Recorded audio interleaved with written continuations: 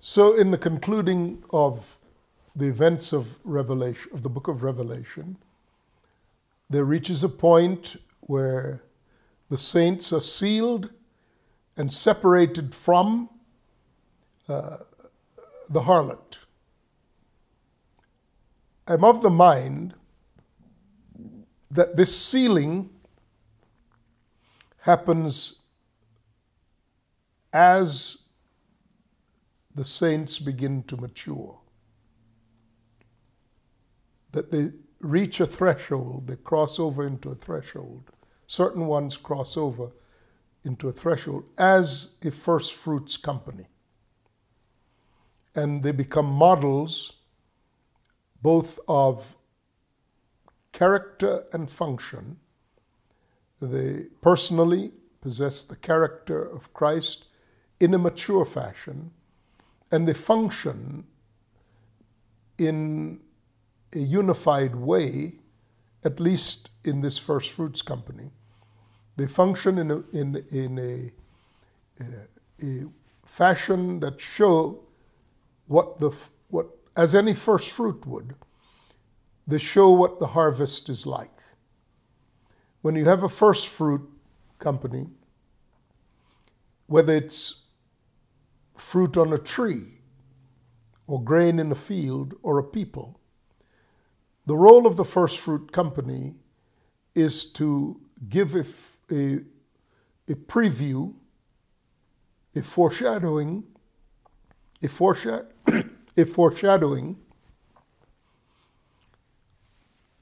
to give a foreshadowing of what the whole comes to be.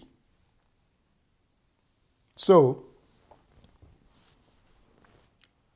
this first fruits company, I believe, is already beginning to form and is seen in spots and places on the earth. And it's formed around, and it's formed to include all those who have reached levels of maturity that is representational of a man in the image and likeness of Christ, which is not an individual man, but a corporate man. But I'm suggesting that a first fruits company is a type, a miniature, if you prefer, of this corporate man, and it has two primary features to it. One is that the individuals in this first fruits company have attained to a level of maturity that is descriptive of the huios, the fully mature son. And secondly, I'm suggesting that in the way they function, it's not just a bunch of individuals functioning like in a loose fashion, but quite intentionally functioning in a corporate fashion, in some ways to presage the arrival of the full harvest. However, that full harvest will be attained at the point where it is no longer possible for the people of God, for the saints, to coexist in the folds and in the assemblies of the harlot church. Right now, there is still that mixture. One of the great phenomena in recent times has been the mass exodus of the people of God out of the churches. As the churches grapple with such matters as homosexual clergy, the accommodation of LGBTQ, in fact, the entire church is dedicated to the accommodation of these behaviors,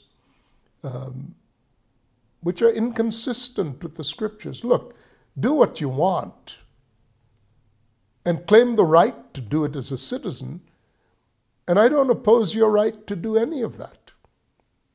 And I would not oppose your right as a citizen to try to change the laws to accommodate your behaviors. No, and I don't think that the business of the church, of the true body of Christ, is to take to political structures and social boycotts and the rest of it to prevent it. If you read the scriptures, this is part of what is antithetical to the way of Christ. The way of Christ is not just arbitrary. Everything about it is symbolic. It's representational. So a husband and a wife are representational of Christ and the church. But if Christ and the church is not the basis of a marriage, then do whatever you want to. Nothing about it is holy, but you may have the right to do it if you can change the laws. Do it if you want to. But don't call it of Christ. My offense, the thing where I draw the line and I stand firmly opposed to these behaviors, is where persons are attempting to make these things normal for the body of Christ. They're not. They will never be. They cannot be. Not because I'm saying so, but because they're not representational of who Christ is and what he set up in the earth. And as far as me preferring one way of life over another, nothing in the world is going to determine how I live. And mine is not a live and let live approach. Mine is, they're the ways of God that I represent and will be true in my way of living and being, and there's everything else. Now, the world and nations are not the kingdom of God, but the kingdom of God exists among nations. So, I strive for, and you'll always hear my voice in support of, that which is uniquely representational of Christ. Because we're not sent to change the world, to make it Christian. We're sent to call people out of the world to become sons of God. So, whoever remains in the world will have the way of life that pleases them. And it's of no concern to me. Except when in the church there are those people who are trying to make the two one. Then they're my enemy. Because they're enemies of the cross, they're enemies of Christ. Now, how do I treat my enemy? I treat my enemy as opportunity to show them the goodness of God. Love your enemy is the mandate. But it's not this foolish and crafty framing of love. It's foolish in the sense that people think they can deceive God or make it into something that it could never be. It's crafty in that it's designed to deceive. And that is the statement, love is love. You hear that all the time. Love is love. No, love is defined. Love is defined in the scriptures. Love one another as I have loved you. Love does not, for example, mean agreement. And yet, in the manipulative way that purveyors of evil things would seek to seduce and deceive the simple-minded, they will make the statement, love is love, and then they get to define what love looks like. No, it's not that at all. Now, what does love look like when people oppose you? What does love look like when you cannot agree with lifestyles, with choices that people have made? Well, for the believer, love is patient. love is kind. Love keeps no record of wrongs. Love always hopes. Love always protects. Love always perseveres. That kind of love is not what is described in the trite saying, love is love. What that means is, I want to have a certain kind of sex, and I'm conflating and trying to sell you on the idea that sex is love. The two are not conflated, they're distinct. Sex with a prostitute is not, or sex with a person picked up at a bar, or any of that. That's not love, that's lust.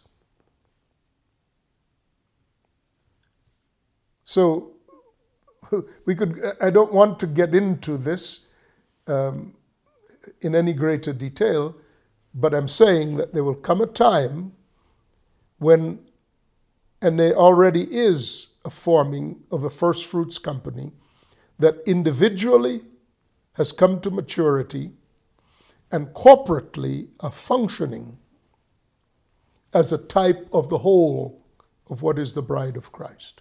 So there is that.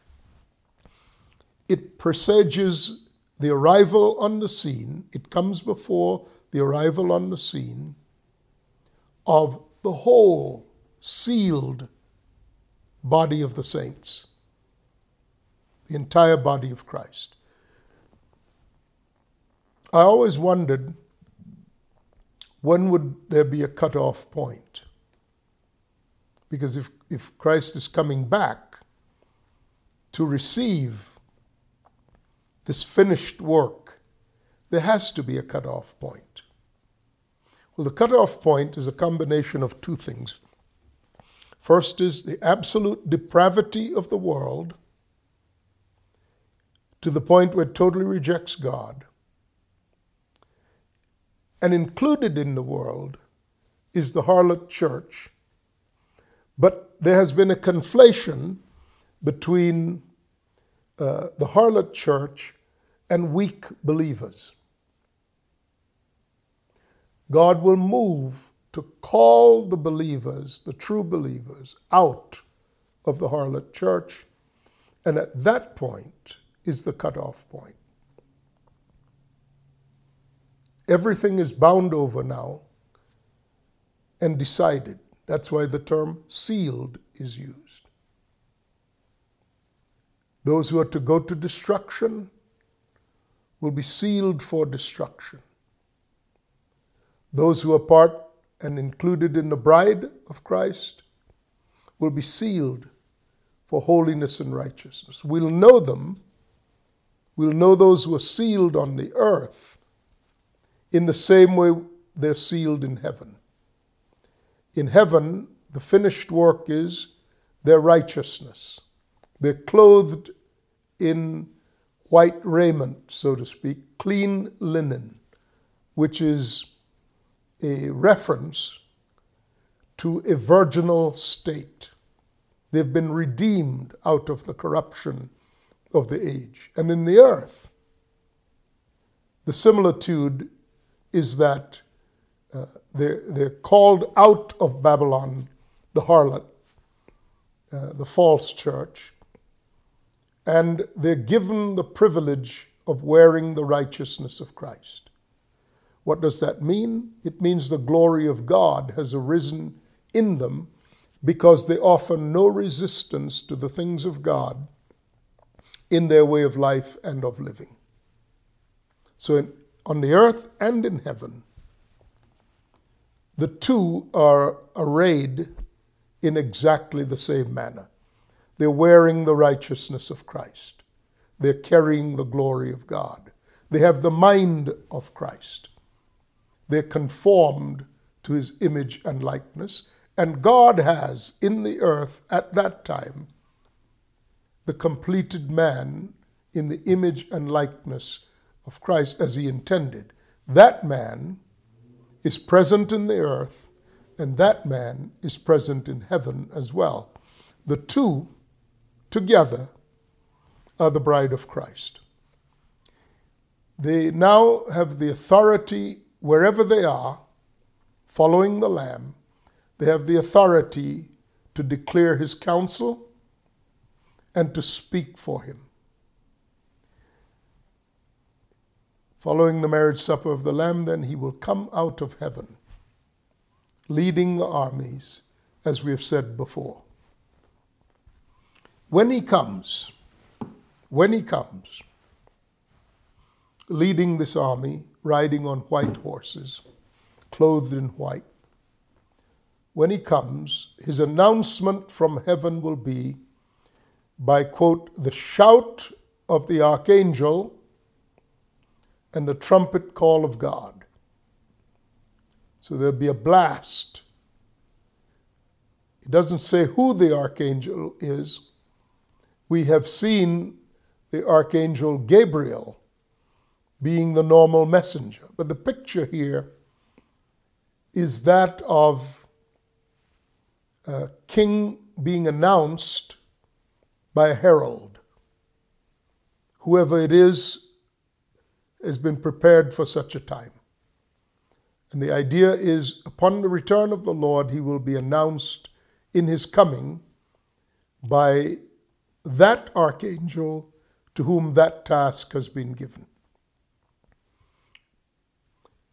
It's one of the reasons why the return of the Lord is said to be a sign in heaven. And the word sign or insignia can either be a banner,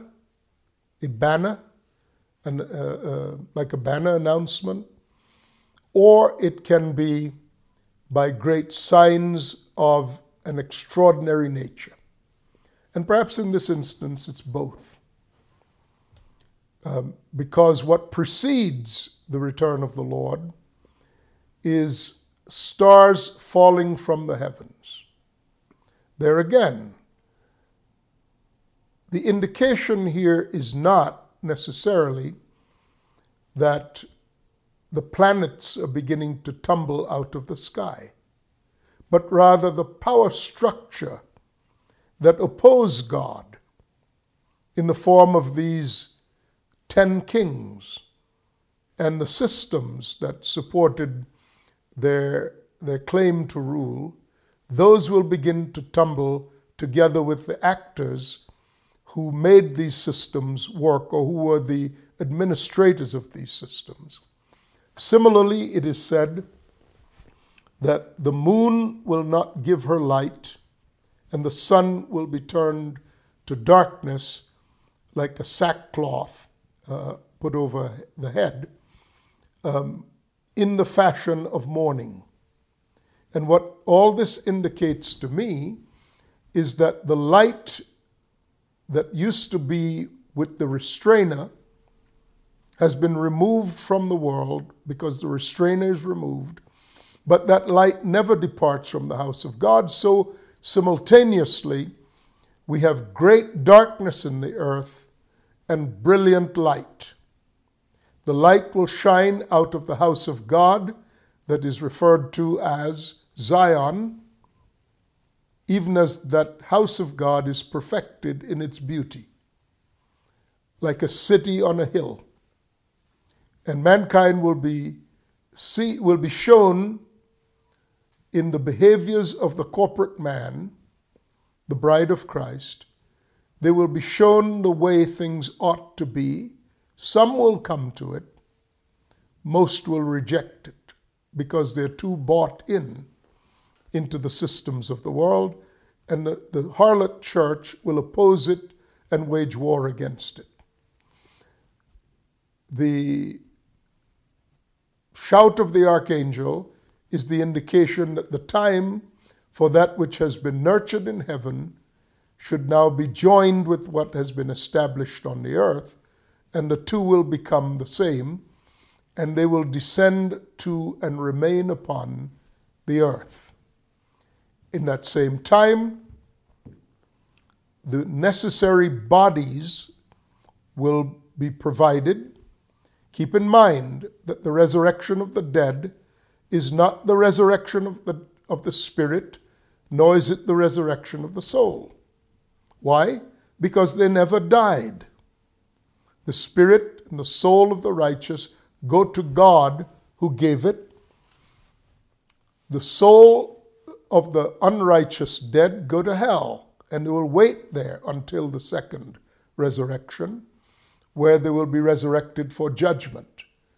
But the soul of the righteous dead go to heaven and will come back in union with the spirit man, because there'll be no separation. They will have been made to be one in heaven. When they come back, they will dwell in a body. That body will be of the same type as what Jesus was given when he was resurrected from the dead. It will have the ability to function in some version of a physical world, because we know the world will be changed. Everything will be made new. It'll probably be like it was in the Garden of Eden and before the fall of man. It'll have the ability to walk through walls and to move around without the need for visible transportation. Such a body is suitable to carry out the rule and the mandate of Christ in the earth. What will happen as the Lord comes back and wages war and puts down all opposition, the following opposition to him will be destroyed. We mentioned the beast will be destroyed together with its armies when he returns. The false bride, the harlot, will have been destroyed before, because her economic systems would have been weakened and destroyed before, and her fall will be great, before the return of the Lord. Part of that destruction will be a war she begins to wage against the saints, and the saints are going to be told to come out of her and be separate from her. And then, of course, when the Lord returns, the living saints will be transformed. The dead saints will be raised, they'll be raised in new bodies. And together, both the living and the dead will be caught up to meet the Lord. No longer will anyone be a dead saint, because they will have been resurrected. And together they will be caught up to meet the Lord and come back on the earth. In the same cycle of destruction, not only will the harlot have been previously destroyed and the beast destroyed, the false prophet will be destroyed. The primary actor, the Antichrist, will be destroyed. And all of what's left of the beast will be overthrown and destroyed. The only remaining person, before we go into the millennium, the only remaining person to be dealt with is Satan. He will not be destroyed then, because his purposes are not entirely fulfilled. He will be imprisoned. And here is what it says about that. And this is the opening of the book of Revelation, the 20th chapter. And I saw an angel come down from heaven, having the key of the bottomless pit and a great chain. Now you read about another angel who was the angel over this abyss, which is the imprisonment, the place of imprisonment for disobedient spirits. In other words, demons who used to be angels, who were imprisoned there, the ones who were not allowed to be on the earth. Now Satan himself, where would he be? Well, Satan himself was not in that abyss. So when the angel over the abyss, called in Hebrew Abaddon and in Greek Apollyon, that angel opened the bottomless pit and the demonic horde came out of the pit to torment the unregenerate mankind. Now, they emptied out that bottomless pit when the inhabitants were released upon the earth. But now, Satan is being imprisoned again in this bottomless pit. Now, the question is, where would Satan be if he were not in the bottomless pit? And he's not. Well, presently, Satan is in the second of the three heavens. According to the Apostle Paul in his writings in Ephesians 6, tells us, we do not wrestle against flesh and blood, but against principalities, powers, the rulers of the darkness of this world, and the spiritual forces of evil in the heavenly realms. So the domain of darkness, the domain in which demonic spirits may be kept and are kept, may either be the abyss, the second heaven, which is the seat of Satan's rule, or on the earth. The ones who come out of the abyss will have been chained and kept there. Fourth place is demons have been specifically confined to particular key locations in the earth. And such as four great angels bound by the great river Euphrates. They're released on cue when their time has come and their activities have been judged to be what's next. Satan himself has been disarmed by the Lord Jesus Christ, but he still remains. He still remains in the second heavens.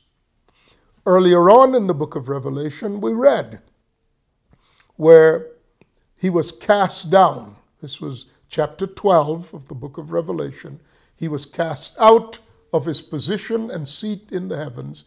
And the warning was, woe to the inhabitants of the earth, for the devil has gone down to you, and he's filled with fury because he knows his time is short. So where is Satan? He will be on the earth. He will be on the earth. And the Lord will order his arrest when he comes. The Lord will order his arrest. And this is the reading that speaks of how he's arrested. He's arrested and thrown into the bottomless pit. The word in the Greek is abusos, thrown into the abyss for 1,000 years. And I saw an angel come down, this is Revelation 20 verse 1 and following. Saw an angel come down from heaven, having the key to the bottomless pit and a great chain in his hand. So Satan will be bound. This is not a new reference to demons being bound. Peter says they're bound in chains in darkness, in Tartaru. He laid hold of that dragon, that old serpent, which is called the devil and Satan, and bound him for 1,000 years. Now, who exactly is this serpent? We don't have to guess. Here again, this angel laid hold of the dragon. This is why we know that angels will be involved in this final battle. Because an angel lays hold of the dragon, that old serpent, which is the devil and Satan. That's the same exact reference to before in Revelation 12. In Revelation 12, let me quickly go back to it, just to show you the reference.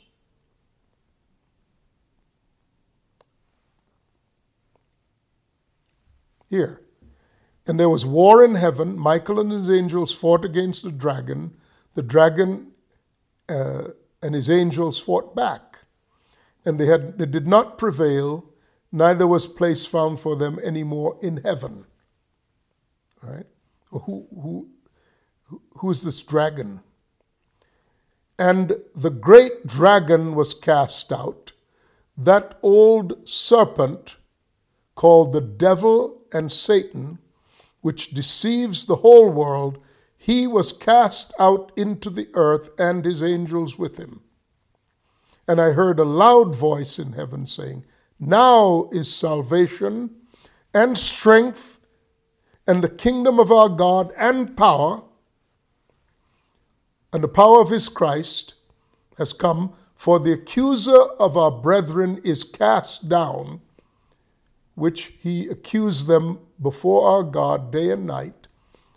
And they overcame him by the blood of the Lamb, the word of their testimony. They did not love their lives even unto death. Therefore rejoice, you heavens, and you who dwell in them, and woe to the inhabitants of the earth and of the sea.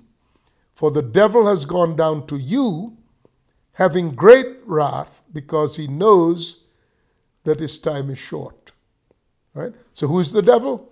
That ancient serpent, the devil and Satan. So you look at him again in Revelation 20, at where we were in the first verses of Revelation 20, and he's described in exactly the same language. So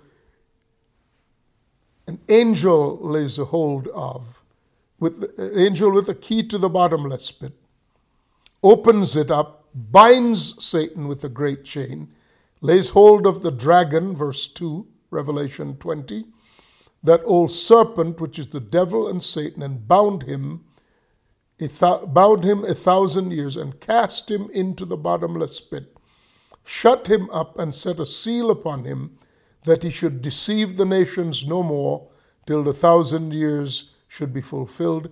And after that, he was loosed for a little season. And then it says, I saw thrones, and they that sat on them, and judgment was given unto them. And I saw the souls of those who had been beheaded for the witness of Christ, and for the worship of God, and which had not worshipped the beast, neither his image, neither received this mark on their forehead or in their hands. And they lived and reigned with Christ 1,000 years. But the rest of the dead,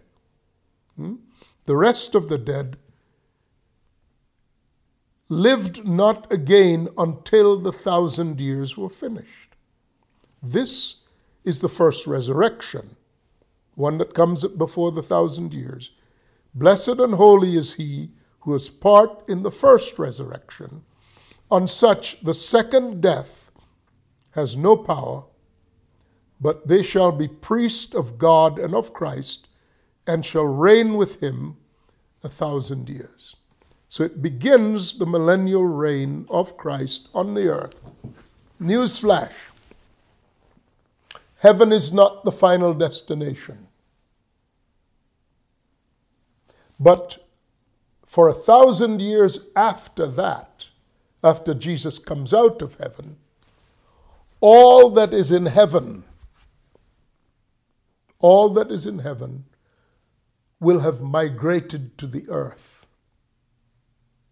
Jesus, in the company of the saints, will have a marital abode with the bride for the 7th day, for 1,000 years, the last of the 1,000 years. And it will be a time of righteous rule,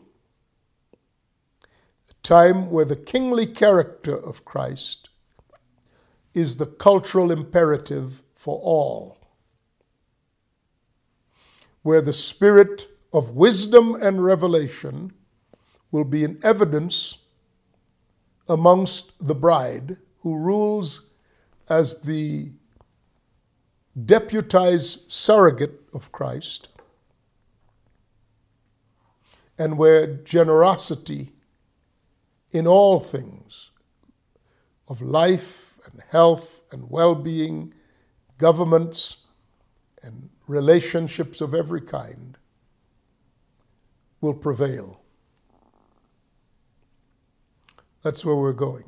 We're not done with the book of Revelation. I will pick back up there because I do want to open up and talk about the millennium and then what happens subsequent to the end of the millennium when Satan is loosed and brought to judgment himself.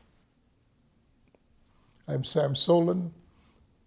We've entered that point in the discussion of the book of Revelation in which the most glorious of our hope for life is to be unveiled. Until we have more of this discussion, I'm Sam Solon, and I'll see you then. Bye now.